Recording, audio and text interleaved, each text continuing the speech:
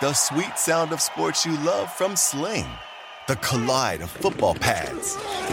The squeak of shoes on a basketball court. The crack of the bat on a home run. The slice of skates cutting across the ice. But what about this one? That's the sound of all the sports you love, all at once. Starting at $40 a month. Experience it all live with Sling. It's one thing falling in love with a house, picturing yourself moving in and calling it home, and quite another navigating the world of price negotiating, mortgage lenders, and finding the budget that works best for you.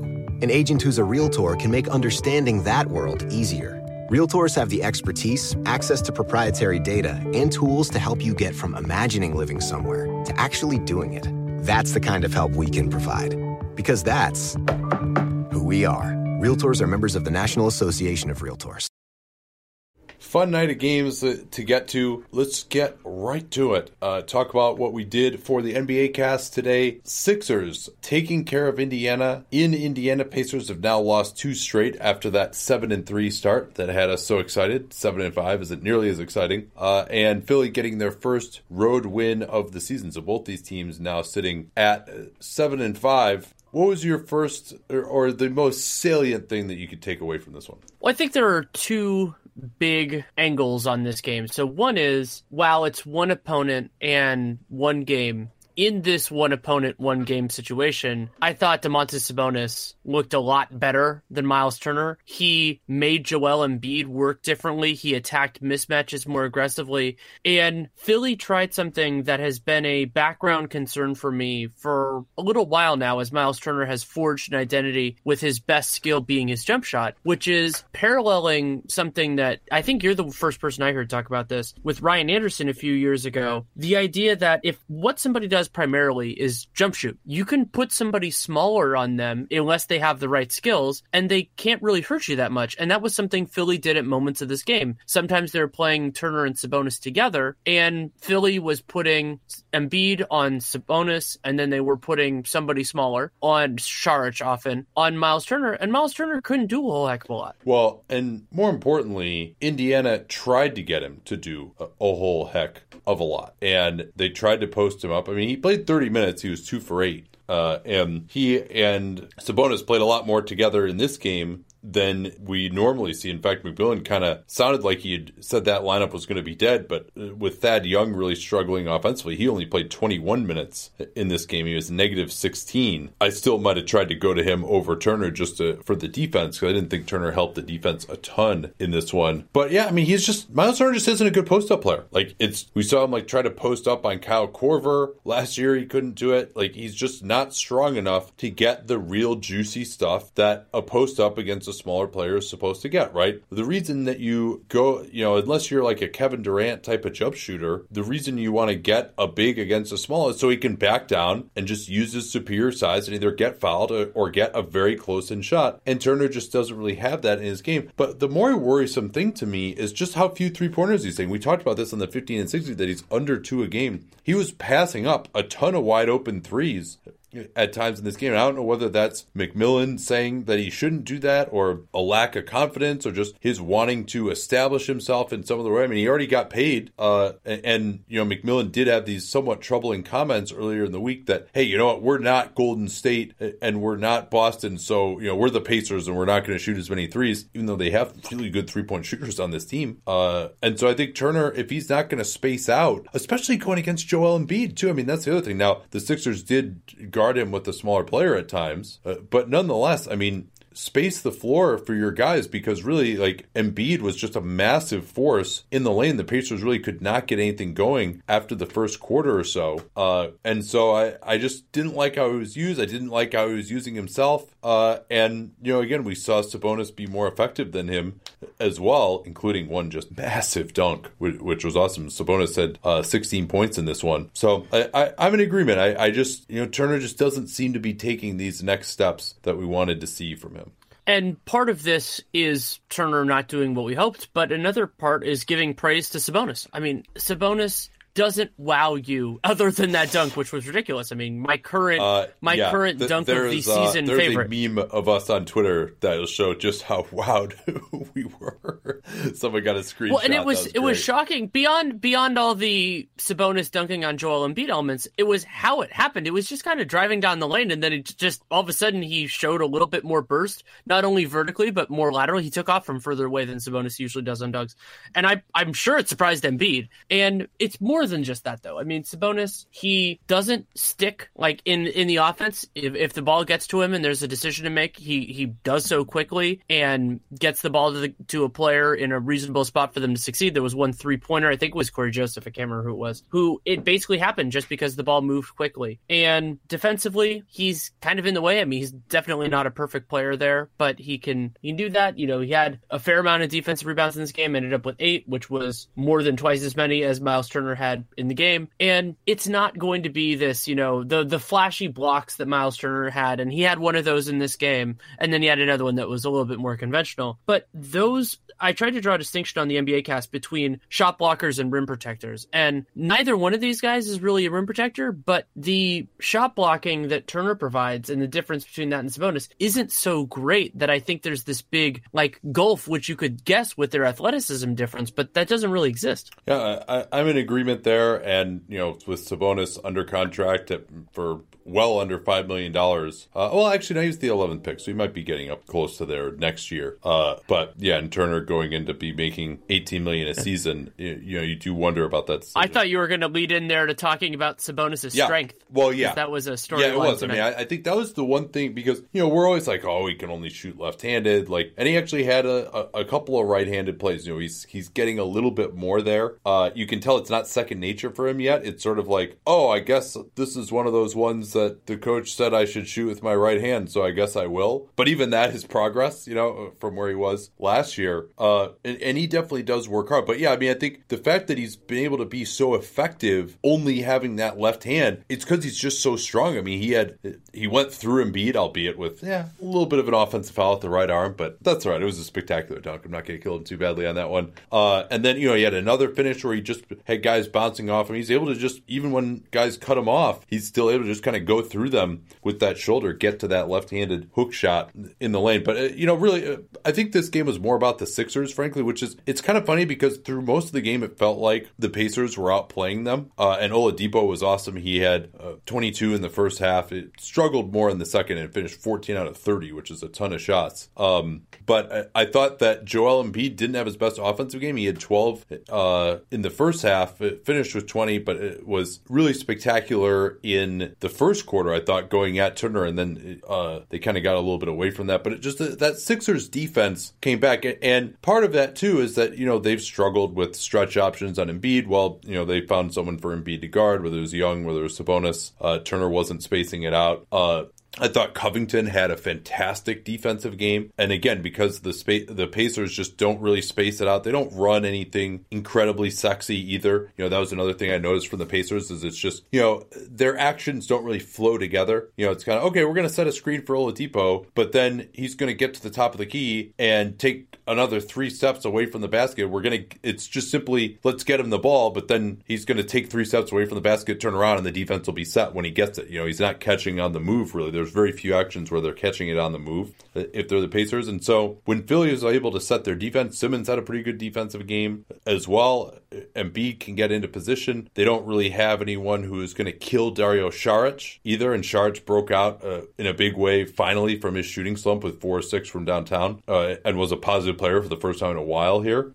This Philly defense can look really good against more of a conventional style team, and that's, while the Pacers might have the personnel to not be so conventional, they certainly play extremely conventional. Yeah, and that like ties in with the second storyline for me, which is also how much better Philadelphia's offense looks when their role players are hitting shots. Because there were elements of this game, like the first half, I mean, where those guys weren't hitting shots. Redick didn't make a 3 in this entire game. Embiid, limited there, and then Covington and Saric came on late. And once that happened, including some interesting lineups where they're fiddling with Saric and Simmons at the 4 and the 5, which was fascinating, and playing Fultz and Simmons together, but all three of the other guys could shoot. Yeah, that was interesting. They didn't have Embiid or Johnson on the floor with those two guys, so the idea was that they could operate with a little more space. I think that had some success tonight. It had some success. I mean, there were some help defensive problems there, as you would expect when you don't have guys that really have those responsibilities. But I like to see Brett Brown trying things. And I mean, the bigger argument I talked about in the 15 and 60 is that I think Fultz and Simmons are more duplicative than collaborative, at least at this point in each of their respective developments. But they're, try things out. That's what the regular season is for. And if you can do it without losing a game. Something else from the Sixers perspective, I'm hoping this changes. I'm expecting this to change, but Wilson Chandler just looks slow out there. Last year he had a rough season with the Nuggets. It was an idea of kind of like lagging indicators because he had been productive and some would argue unheralded earlier in his Nuggets career. And then last year he looked shaky. And then, coming back from this hamstring issue, he still looks shaky, and they need that to get better. Theoretically, Zaire Smith coming back from the Jones fracture eventually could help, but that's relying on a rookie. He's not going to be able to shoot at an NBA level. I would be very surprised. Right. So we're not all the way there yet, but this is looking kind of like what we saw last year, where the Sixers have a couple of bench guys they can trust. And this year it's different because they're not starting Redick, at least for now. So if you're counting him as a bench guy, that's a bench guy you can trust. Shamet's doing what, he's kind of fulfilling a role. And I enjoy when they play those two guys together because sometimes they just run like duplicate JJ Redick stuff for them at the same time, which I just enjoy. Not something you get to see very often in NBA offenses. But outside of those guys, I mean, Amir Johnson, again, he looks slow too. Like, he doesn't look like the same guy that was in Toronto a few years ago or even that first year on the Celtics. And that means they're probably looking at the buyout market. All those sorts of things. The Sixers are good enough where they can survive out of this. But if we're talking about the playoffs, I mean, they needed Ersan Ilyasova. They needed Marco Bellinelli. And maybe Shamet replaces Bellinelli, but then they need Ilyasova. Yeah, we'll see. I mean, it's not like they shot amazingly well from three, but at least the guys who don't hit them as much, Saric in particular, to be able to space the floor and get guard out there was key. And I thought Covington, he was only 2 of 6 from three, but he had both of his threes and also a ridiculous twisting layup and a personal 9-0 run in the third quarter, which was really when Philly surged out to the lead. And Fultz, 26 minutes tonight was actually plus 14. He wasn't incredibly efficient. He, again, wasn't looking to shoot outside at all. He took a couple of jump shots. He missed some real easy layups. I mean, it's good that he can at least get to those layups. And he also had one dunk where he came down the lane, but Indy just didn't help at all. So some baby steps there, finding a way to play Simmons and Fultz together. Yeah, what were you going to say? Something else that helped Marco Fultz in this game is that particularly Darren Collison, but generally speaking, the Pacers point guards just weren't that involved in the offense. And so Oladipo was dominant. And I mean, if Oladipo is scoring and driving the way that he did for portions of this game, it makes sense. But that leaves a little bit of a seam for a guy like Marco Fultz, who is definitely limited defensively, had a couple of brain farts in this game as he usually does, and young guys do, and Markelle Fultz had them in college and high school too. So the Pacers, it's so strange. Like, I can understand the idea of using your point guard as a spot-up shooter if you're relying a lot on another player. Various teams have done that, but it just seemed like the ball was never really finding those guys when Oladipo was on the floor, and that leads to a point that you and I have both discussed and will continue to as the team building for the Pacers extends with cap space and everything like that, because if you're not going to use that person as even a secondary playmaker most of the time, you can go for some different skill sets there. You don't have to have somebody who's 6'2". Yeah, I mean, it's like it seems like McMillan's like, well, I need to have a point guard on the floor. But, especially at the end of the half and the end of the game, like, they run pick and roll for Oladipo every single play. So, like, what is the point of having Collison out there when you could go with someone who's a little bit better defensively? And they do go with Joseph there, but then he takes stuff off the table offensively. However, I'm not sure who they necessarily could have put in. McDermott struggled tonight. Missed his 2 shots. Wasn't really able to get open. And then Tyreek, I thought he looked like he was just running in molasses the whole game. I mean, he's got a nice Euro step. He's worked on his jump shot a lot. He deserves a ton of credit for that. But he doesn't look to be in great shape. I mean, just his activity level is very low. You know, any kind of thing where he's got to do a DHO or something, like he's just not moving very fast, not eluding his defender. Guys are denying him the ball really easily, like forcing him way out on the floor. And then anytime he doesn't have the ball, if something is called for him to make a cut, he's just going to jog through it. He's not going to actually get open or, you know, suck the defense in with a back cut or something like that. And defensively also, I thought this was not one of his better games. You know, this is, I've only seen a couple of Pacers games so far. You know, I've been reading Jay Michael. He says that Tyreek's actually been okay on defense this year. But, you know, I didn't really see that in this game, to be honest. And it can be really hard for a player with Tyreek's early success to adjust to, even if he has a higher usage role as a bench player. I mean, last year he had a high usage rate. He was the best player on the Memphis Grizzlies, full stop. Not the best bench player or anything like that. Maybe he's having a challenge engaging with that, even though he is on a more competitive team this year than what ended up happening in Memphis last year. Maybe we caught him on an off night. That's why we try to watch teams more frequently, is because you never know what sample you're getting and whether it's totally representative. But it was concerning all the same. And that's why when I talked about the Pacers potentially, you know, the point guard idea, I said it more as a team building thing, because I agree with you that they don't really have that personnel right now. But when they think about what they want to do with their flexibility moving forward, it is a significant consideration. And something else that was, you talked a little bit about Thaddeus Young, his limitations defensively, but something that I thought really affected the tenor of this game early, he had 3 turnovers in like the first 3 minutes of this game. And that led the Sixers to go on a run. The Pacers, of course, eventually made it a game again, and it wasn't like it affected it, but that helped give the Sixers some cushion so that what the Pacers were always kind of coming back and then maybe taking a slight lead rather than building up a lead and then the Sixers coming back, which, you know, the Sixers go out to leads all the time and lose them, but it was still, I thought it was still significant even later in the game once it gotten close again. I think that's about all I have on this one. As listeners know, I just got married, and so we got our photos back, got a bunch of really good ones. And now that you're married, I've been putting it off a long time, but apparently you're supposed to do holiday cards now. And just so happens we have all these great official photos from the wedding photographer, and I was really dreading having to do holiday cards. It's just like, it seems like such an annoying process. But with Minted, it was incredibly easy. All I had to do was text a photo to cards, that's 22737, and then Minted Stylist actually texts us back with 5 hand-selected designs. We haven't decided exactly which ones we're going to do yet. But these are actually created by independent artists. They showcase the photo, and we get free custom envelopes and recipient addressing in a variety of matching designs and hand-styled fonts. If only we had known about Minted before we had to do our thank you notes, then we really would have saved a lot of time and actually made them look a lot cooler than the ones that we got. So now we've got everyone's addresses from the weddings. We can just plug those into Minted and send our Christmas cards, which are going to look awesome with the photos from the wedding, thanks to Minted. So once again, the way to get started with them, text your photo to cards, that's 22737. New customers get 20% off, but only through November 30th. Once again, that's 22737 cards before November 30th and get 20% off your first purchase. Get started right now. Once again, text your picture to 22737. All of their orders are 100% guaranteed. All right, so we'll do a little bit of a different approach for the other 2 games we're going to talk about because Wait,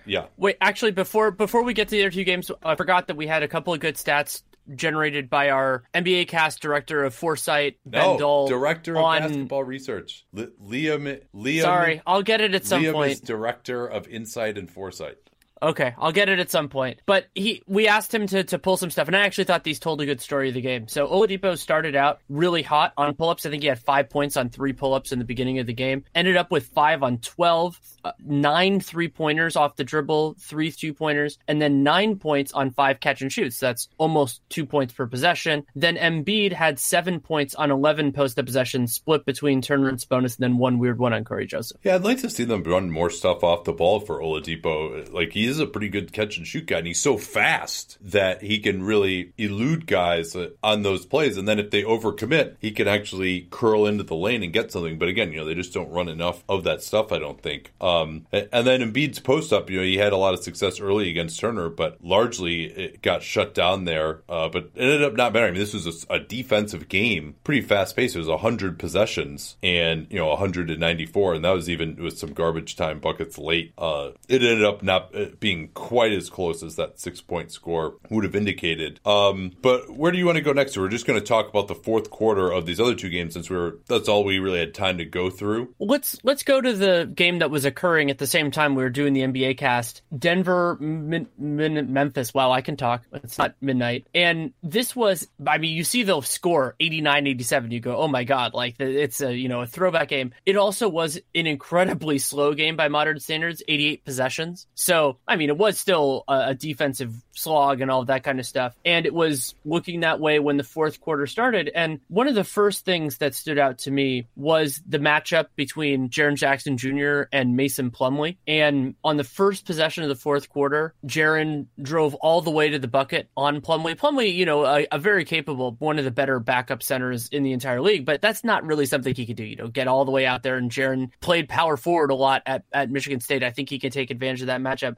But then later on, we saw some of the power forward in Jaren Jackson come into play where he wasn't exactly in the right place defending pick and rolls. And so Denver was getting some cleaner looks than you'd expect because he wasn't in the right place for the alley-oop, or he wasn't anything like that. And that's not a criticism necessarily of Jaren Jackson. It's going to take him some time. But one of the things that I kept on thinking about during this, because I didn't know the full context of the game, was where the hell is Paul Millsap? And the resolution on it is something that makes some sense to me, which is a player who is dealing with a nagging injury but still playing. And so Millsap was in the game for 20 minutes, but he didn't apparently, his stat line doesn't look like himself. It doesn't appear that he looked like himself, but he is still playing. He just didn't play in the fourth quarter. Yeah, Lyles and Hernan Gomez, I think they went the entire fourth quarter with both of those guys on the floor at the 3 and the 4. The biggest thing that struck me, and this game was close most of the way in the fourth, I just thought that the Nuggets were getting way better shots. I mean, they were just bricking open 3 after open 3 in this one, and a number of them that just spun out of the basket too. I mean, now Memphis didn't shoot any better.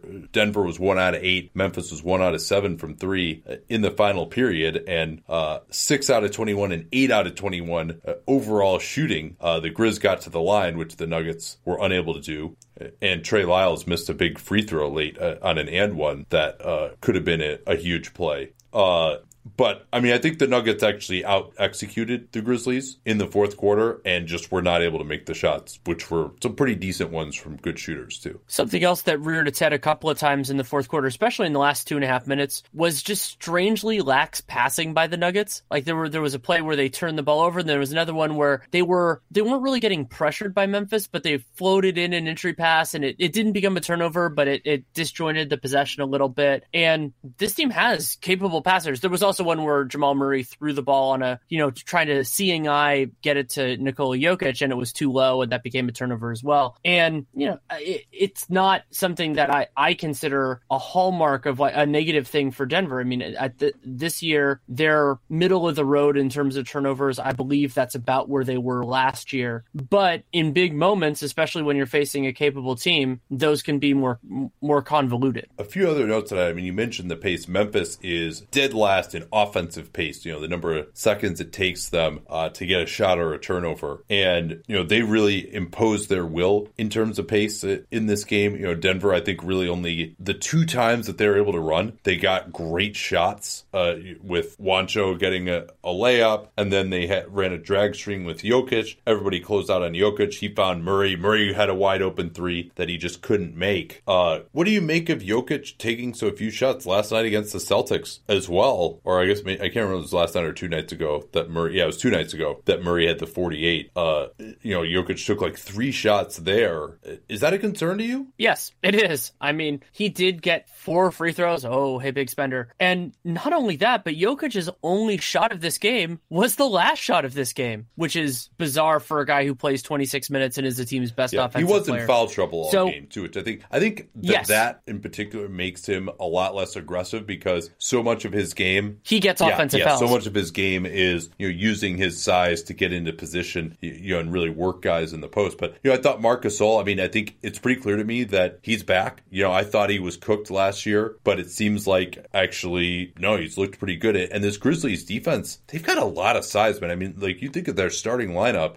Gasol is huge at 7'1". Jackson is huge wingspan, 7'4", pretty good mobility. How many teams have someone like him at the 4, even as a rookie? And then Kyle Anderson at the 3, he's got a 7'4" wingspan as well. And a team like the Nuggets doesn't really have a player who's going to be able to take advantage of Anderson's lack of quickness. Now, the Grizz have absolutely no scoring. Their offense is not good. But if they can continue to defend this way all season, I think they can be in the playoff mix. If, as appears, I don't know if the 8th seed is going to take 47 wins to get to in the West like it did last year necessarily, although certainly when teams start with the tank, that can change, and a lot of these teams will start playing better down the end. Yeah, that's true. Something else that was striking, not only in the fourth quarter, but also I looked back because I wanted to check for the rest of the game. Memphis only took 70 shots from the field in this game, but 31 of them were in the restricted area, and they got to the line 25 times in this game, so they were getting a lot on the interior. They only took 4 long twos in the entire game. Only made one of them, but it doesn't matter if you only take Memphis? 4. So Memphis, that's yes. a 2 outside the lane, basically, is what you're saying is a yes. long 2, yeah. Yeah. A mid-range shot, I guess, would be a way of putting it. And they were getting, and in the fourth quarter, maybe they're getting to a runner. There was one actually where I thought Trey Lyles did a nice job defending Marc Gasol, but Marc Gasol could make that shot. And I think Denver is really, when I watched that fourth quarter and seeing, not that Memphis was getting a ton of good shots, they got some. I agree with you that Denver got better shots, but you could see them missing Paul Millsap just because Millsap battles for defensive rebounds. He makes a lot of those plays more challenging, and also it puts so much on Lyles and Hernan Gomez's shoulders. And I thought, to me, they looked a little bit fatigued by the end of this, which makes complete sense when you're a guy who's usually coming off the bench and plays the entire fourth quarter. Yeah, although Lyles, I thought, did play pretty well. He was second on the team with 16 points and was one of the few to play efficiently. It was a wild last 2 minutes, though. Grizz led 83-82. I'm sorry, Nuggets actually led 83-82 with 1:51 left. Grizz called timeout. And Shelvin Mack makes a 3 on a miscommunication, most likely between Lyles and Hernan Gomez. Things got switched around, so Lyles was guarding Gasol and Hernan Gomez was on Mack. And Mack has actually been more aggressive shooting the 3. I thought he looked good in that against the Warriors, the game we saw in person on Friday or on Monday night. So you would think 2 like-sized guys, both kind of power forward size, that's an auto switch, but Lyles just stayed back in the lane on that pick and roll. And Hernan Gomez apparently thought he was going to switch. He didn't. And so that's how Mack was able to bang the 3. That was the biggest shot of the game to put the Grizz up 2. And then the other key shot for the Grizz late was Conley splitting the defense. He got past Jokic, who he's been getting a lot of hype for his defense. And I've never thought that he just sucked. But on this play, he was too slow. Conley, they've been bringing Jokic further out on the floor. Conley was able to split the defense, get in the lane, and go to that patented 12-foot floater. Anything on any of that? Or should we continue the answer? Yeah. I wanted to say that I thought Lyles did a nice job recovering over on that Conley drive, because otherwise he would have gotten right to the basket and forcing the floater. Conley is amazingly proficient at that shot, but he realized, okay, that's a better place for me to be. And also on that play, Denver, it appeared to me, deliberately did not have Jokic on Gasol. So JB Bickerstaff, right play, just didn't have Marc Gasol set the screen. They set the screen with Jaren Jackson Jr., who Jokic was guarding. Conley wrong foots him, gets into the lane, and gets that floater. Yeah, then the Nuggets call timeout. I thought they did a nice job trying to set up the 2-for-1 down 2 possessions, and they ended up getting it in a roundabout way, but they went right away. They tried to get Lyles on a back door. Jokic completed the pass, but Lyles was stuck under the backboard, swung it outside, and then Jamal Murray was able to drive the closeout, find Lyles for a lay-in, and Marc Gasol actually got him on the arm, but Lyles missed a key free throw that could have put the Nuggets within 1. Instead, though, they did get the 2-for-1, and Oh, actually, no, I misspoke here. Lyles missed the free throw, but it actually worked out for the Nuggets because Hernan Gomez got the offensive rebound, and Jamal Murray, with that 14-second shot clock, made one right at the end of the clock there off the offensive rebound, a 21-footer to tie it. He had a really rough game. He was 6 out of 21 after that 48 the other night, but was able to hit some shots in the fourth quarter. And so then that tied the game. Murray hit a step back two. To me, it looked like his foot was on the line, but not like his foot was on the line. It was almost a three, just his foot was on the line. And so then Mike Malone brought in Mason Plumlee to replace Jokic. No problem with that. I mean, he's a better defensive player than Jokic. Jokic had just gotten wrong-footed by Conley to get the floater that put Memphis up 4. And they run not a Conley Gasol pick and roll, but a Shelvin Mack Gasol pick and roll. And Jamal Murray, they got the ball to Marc Gasol, and Jamal Murray just fouled him on the drive, and Gasol is a very good free throw shooter. Hits both those to put it up to a 2-point mark. Yeah, and that was a point of education play, right?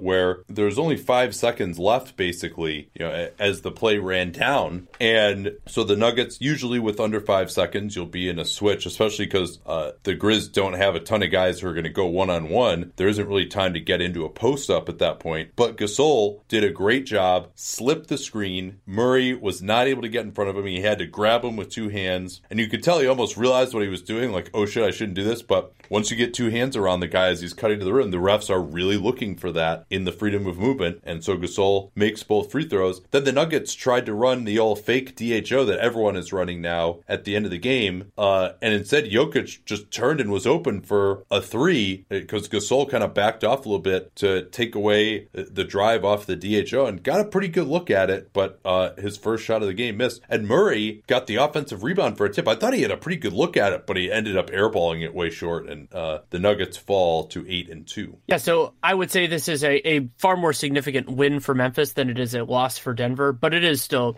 affects the dynamics in the Western Conference playoff picture preliminarily. And yeah, a very, very nice win for Memphis to just battle through it and get it. And another team that is benefiting from competence top to bottom. I mean, their lineup got ravaged by injuries last year, and they're still dealing with. I mean, JaMychal Green is out right now. Chandler Parsons is out right now. But having players like Garrett Temple, having Wayne Selden and Dylan Brooks on their bench, those guys aren't necessarily setting the world on fire, but they aren't going to make as many mistakes, and they have enough capable depth. And so I think that's really helping Memphis as well as their defensive excellence so far. All right. Before we move on to LA and Minnesota, this from Proper Cloth. They know that finding a dress shirt that fits is pretty difficult. At 6'6", 6'9" wingspan, by the way.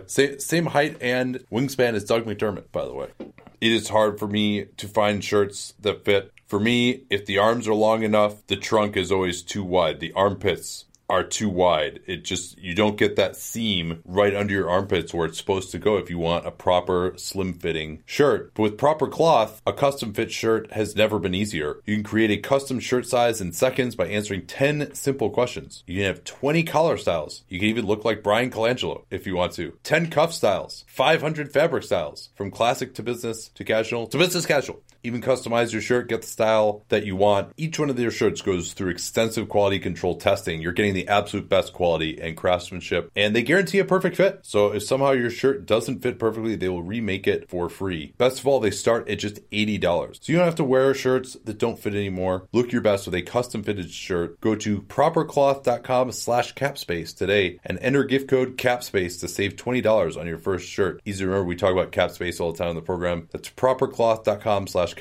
Enter gift code CAPSPACE to save $20 on your first shirt and let them know that you came from us. So I don't think we need to spend quite as much time on this one. I think maybe the biggest thing was that Tyson Chandler actually closed this game and actually had 3 offensive rebounds in the last minute. And gave them a little more size. He had some pretty good defense on Karl-Anthony Towns. Earlier in the game, it was another struggle fest for Towns at 5 out of 16 from the field, 1 of 6 from 3.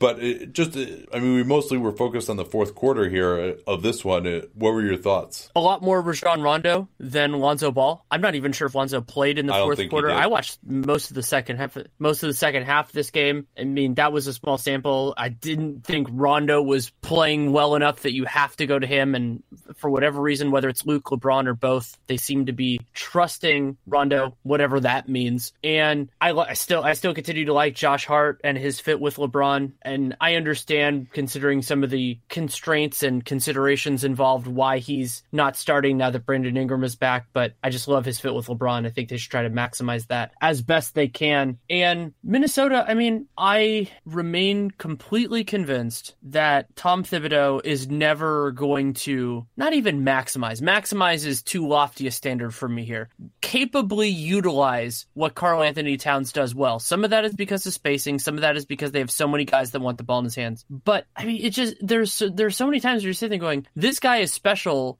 Develop something that shows everybody how special he is. That said, Karl Towns has sucked this year. Like, he can't score in the post. He had 6 turnovers tonight. He was 5 out of 16. I mean, he had opportunities. And, you know, and this is on a night when they made a franchise record 23 pointers. They were 20 out of 40 from downtown, and they shot only 41% on 2-pointers. And Towns, I mean, you know, he only took 2 foul shots. He was terrible on the defensive glass. One of those ones at the end wasn't his fault because he was switched out onto LeBron when LeBron took a 3. But the other 2, he was in position on Chandler, wasn't able to box him out, wasn't able to rise up above the crowd for a rebound. And I mean, you know, he needs to be able to beast guys in the post. I mean, he's like goes up against a Brandon Ingram and just like can't get a good shot. I mean, I don't know if he's just not going hard enough, if he's not in shape, if it's just a mental issue dating back to last year's playoffs and like the whole Butler saga. I don't know what it is, but like some of it has to go on him. Like, he has not played well this year with the chances that he's gotten. And even when he wasn't getting enough shots last year, and even with this spacing and this antiquated system and all this, he still was extremely efficient last year. And that just simply has not been the case this season. So I think he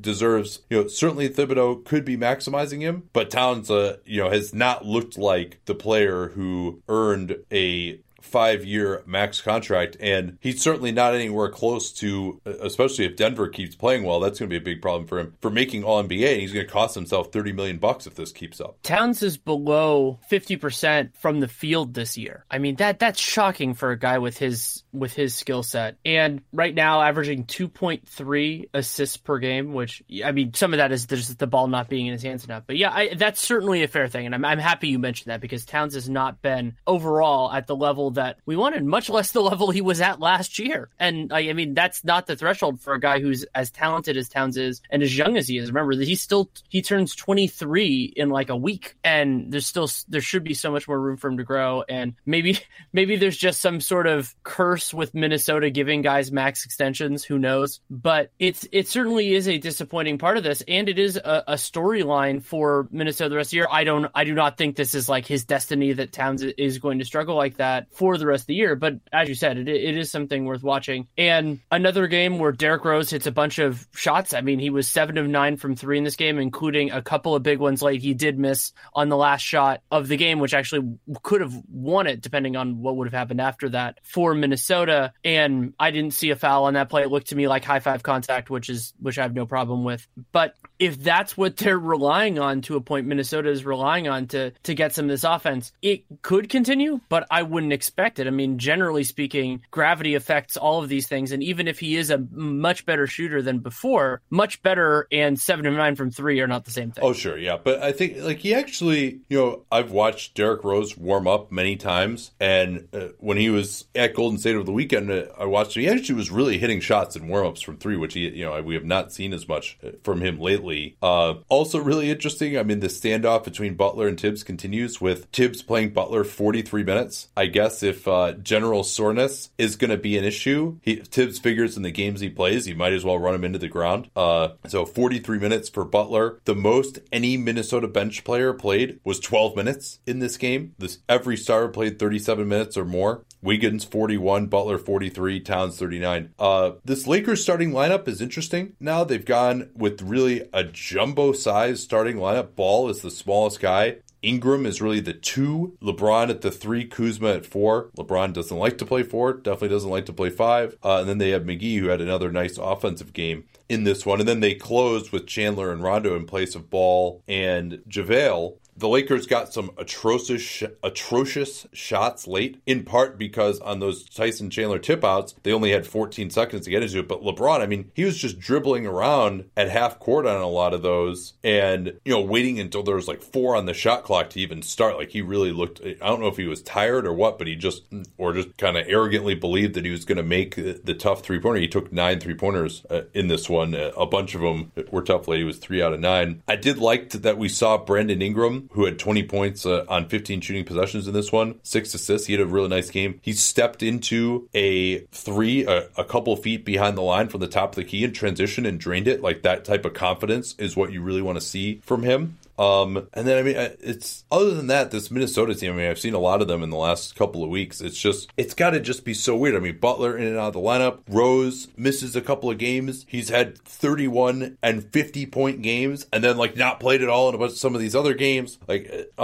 Jeff Teague has been out. He's missed his 5th straight with the knee injury. They really just have very little continuity on this team. Andrew Wiggins has 17 points in the first half and 2 points in the second half. I mean, it's got to be really, I have no idea what to expect of them. And if you're on this team, you've got to feel the same way, certainly. Also, it's encouraging to see Lance Stevenson only get 4 minutes. I think that's more the direction they need to be going. I mean, they are going with this jumbo group now, with Ingram playing 35 minutes. KCP has really been struggling. He has had this knee tendonitis, and he only played 13 minutes. And Hart, maybe you would like to see him play a little bit more.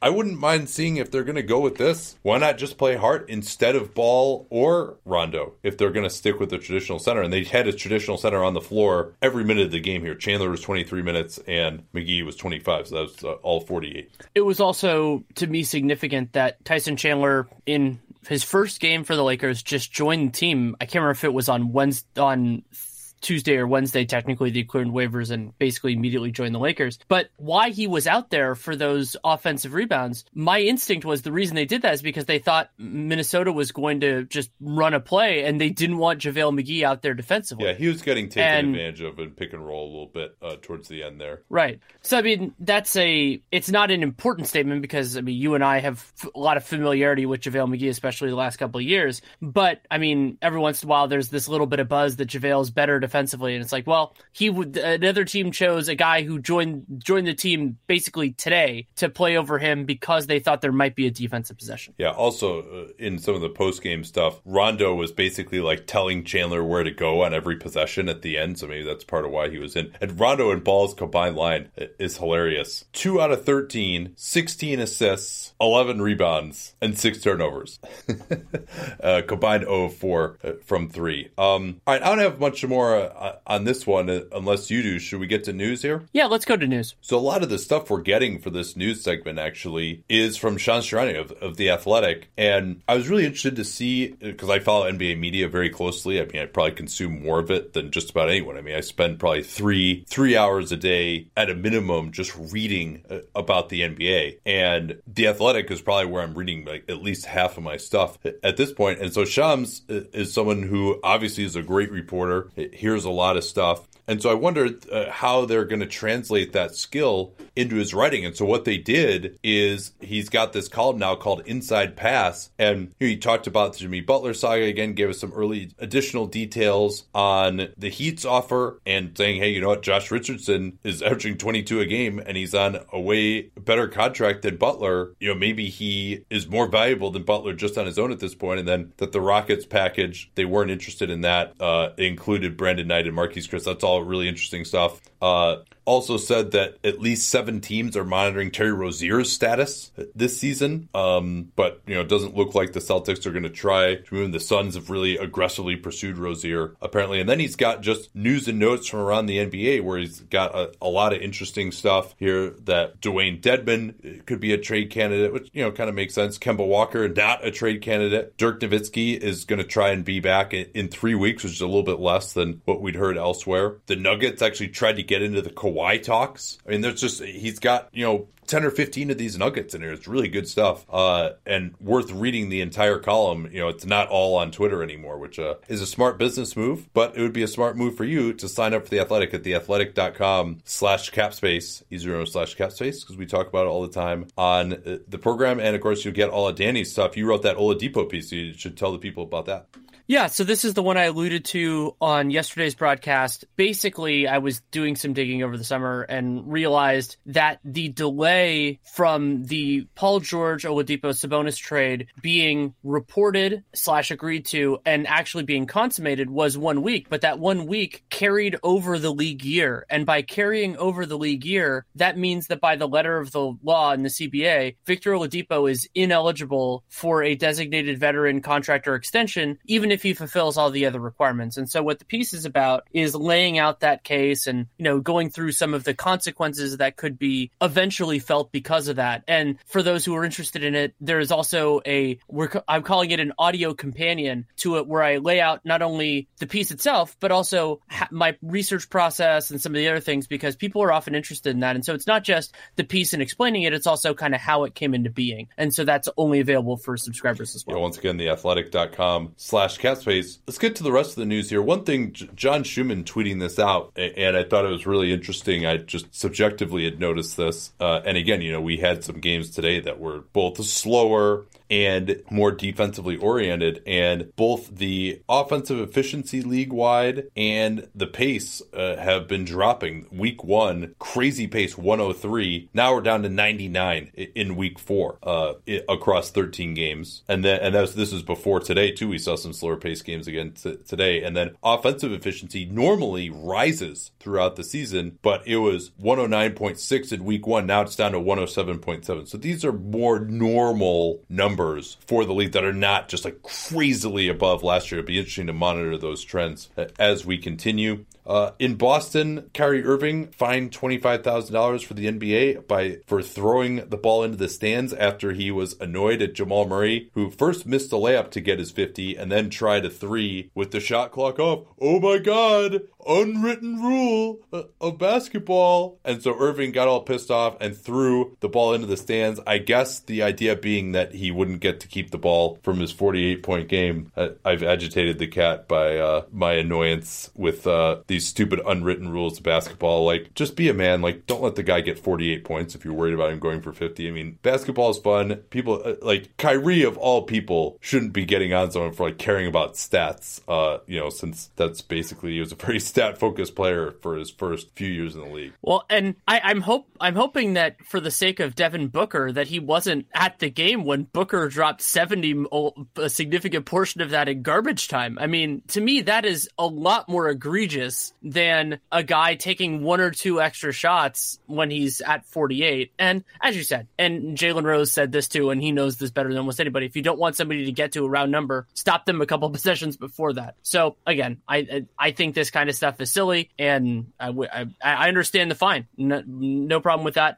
I would say the most important piece of news that happened since the last time we did this is Russell Westbrook. So Westbrook had an ankle injury. It looked bad. We were watching in the media room at Oracle because that game was on, I believe, NBA TV before Warriors-Wolves, and it looked bad. Thankfully, according to Royce Young, it looks like it's an ankle sprain and nothing more. He did not play in Wednesday night's game against Cleveland. He is traveling with the team, and they're figuring out a timeline. I'm guessing, based on the reporting that Royce has and everything else, like, he'll come back at some point next week, and that is a whole lot better than I feared it would be. And Oklahoma City relies on him a whole lot. Yeah, there was a report, which I'm not sure what the source on it was, from Jen Hale, who is the Pelicans sideline reporter, and the Pelicans were playing in that game against OKC, that it was a high ankle sprain. And that, I tweeted at the time, if that's true, we're looking at 3 or 4 weeks here for a high ankle sprain. But no, it's just, a normal inversion ankle sprain for Westbrook. I was worried about it because he landed with his full weight on that ankle. It wasn't like one of those ones where like you're running and you take a step and sprain it. Like, he landed from a jump on it. But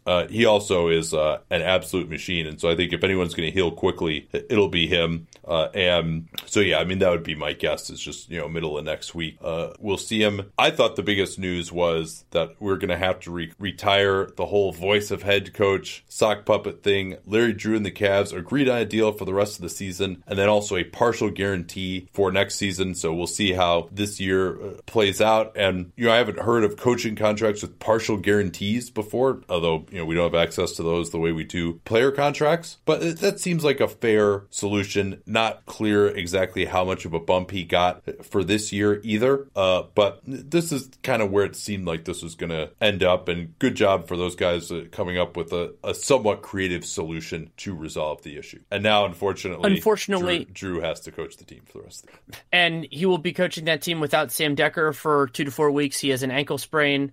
George Hill was a late scratch against OKC, which led to Colin Sexton starting that game. And then Jetty Osman left the game early due to back spasms. So they are beyond the walking wounded at this point, with Kevin Love, of course, already being out and other guys just dealing with issues. Yeah. Oh, and unfortunately... Are you still on Cleveland here? One other thing on that. Yeah, go ahead. You go ahead. No, you go ahead. No. So I will go ahead.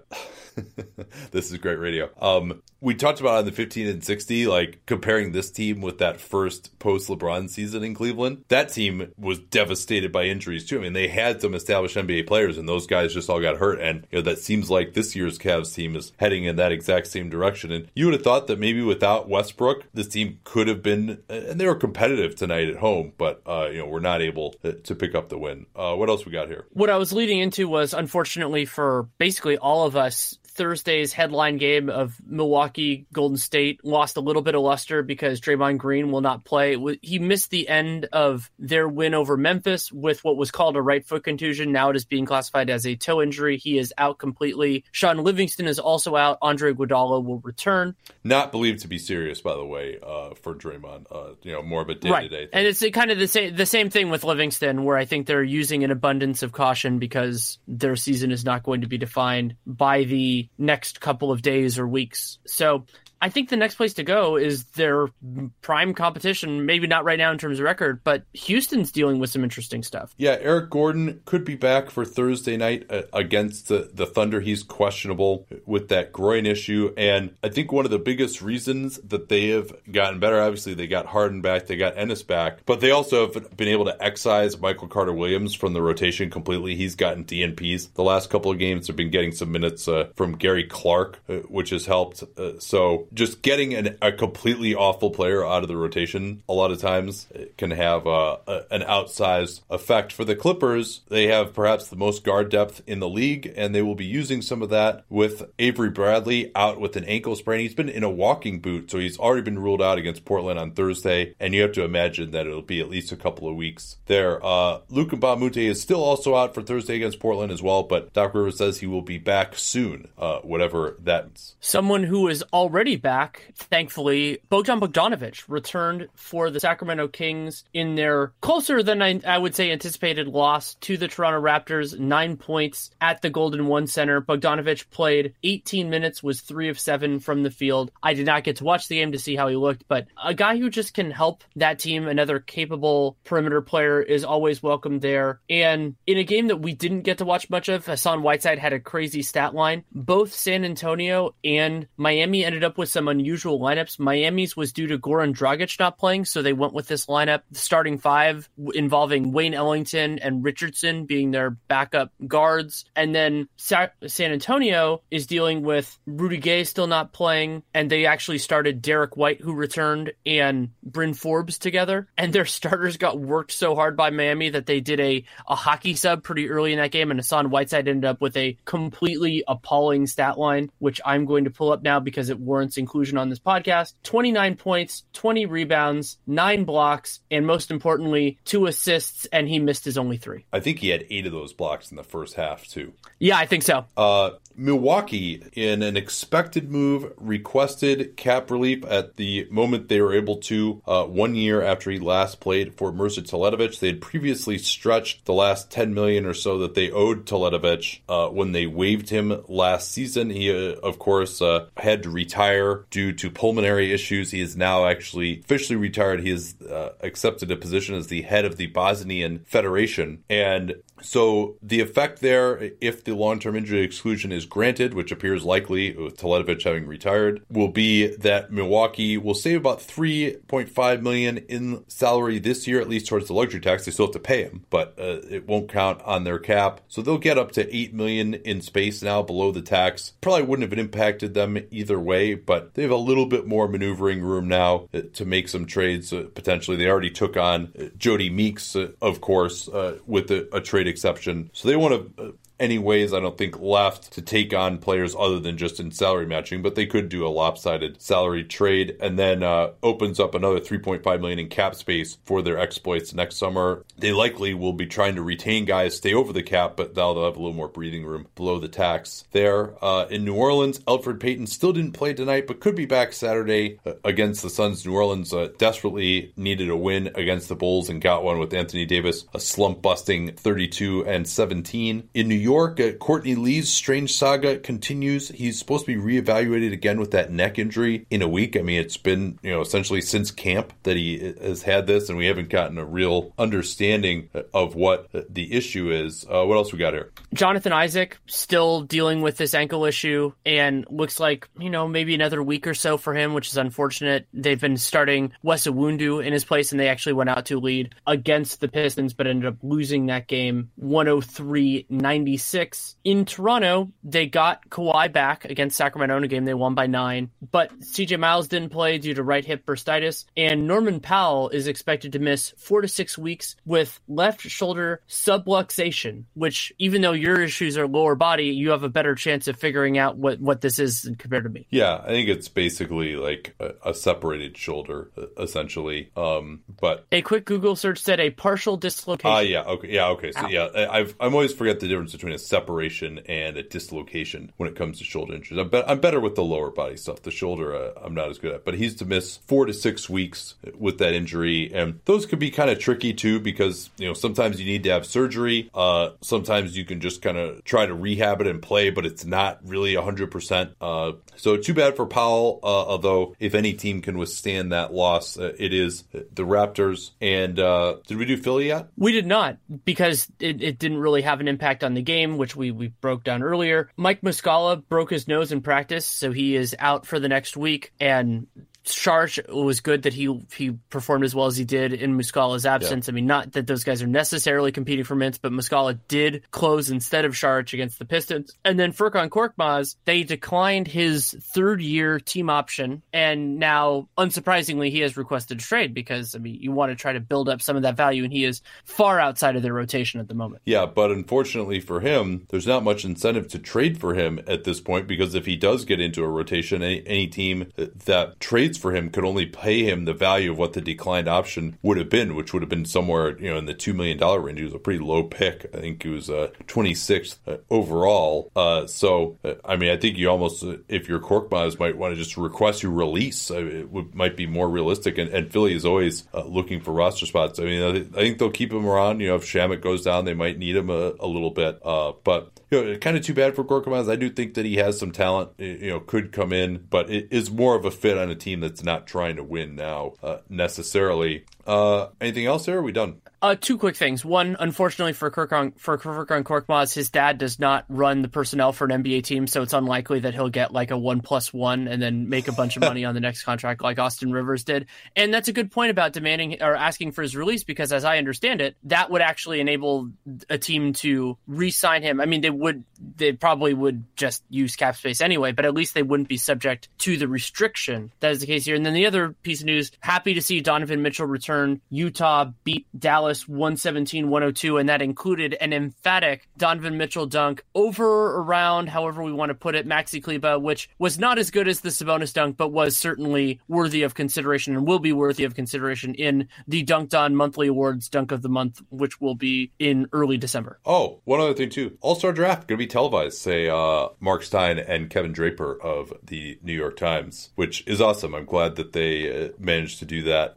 And I might even watch even watch. I usually don't watch these like selection show, award show things, but we'll just have to make sure that we do ours ahead of time, and then we January 31st. So we got to do it like a couple days beforehand, and then we can talk about how we're so much better GMs than the players are. Yeah. All right, that'll do it for today. Good, fun, long show. We will close the week out tomorrow. A long-awaited episode. Is it time for bad teams to panic? We will tell you tomorrow. Till then.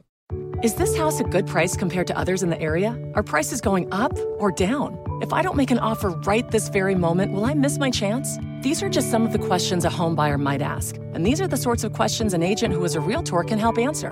Because Realtors have the expertise, data, and access to specialty training to help you navigate the process of buying a home. They provide support, guidance, and have your back every step of the way. That's what Realtors do, because that's who we are. Realtors are members of the National Association of Realtors.